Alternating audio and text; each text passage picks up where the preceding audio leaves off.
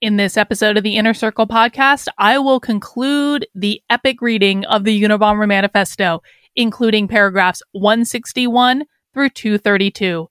If you haven't yet accessed the Unabomber Manifesto, I suggest, of course, you start at the beginning. This is a 3-part series, and there's a lot to learn from it. I hope you enjoy it.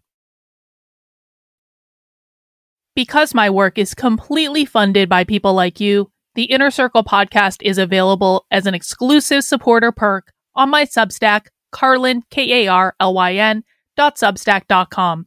If you'd like to access it, head over to the website and sign up as a supporter for $8 a month or $80 a year. You will get access to a special supporter-only link available via the Inner Circle link at the top of the website. Thank you so much. I can't do it without you.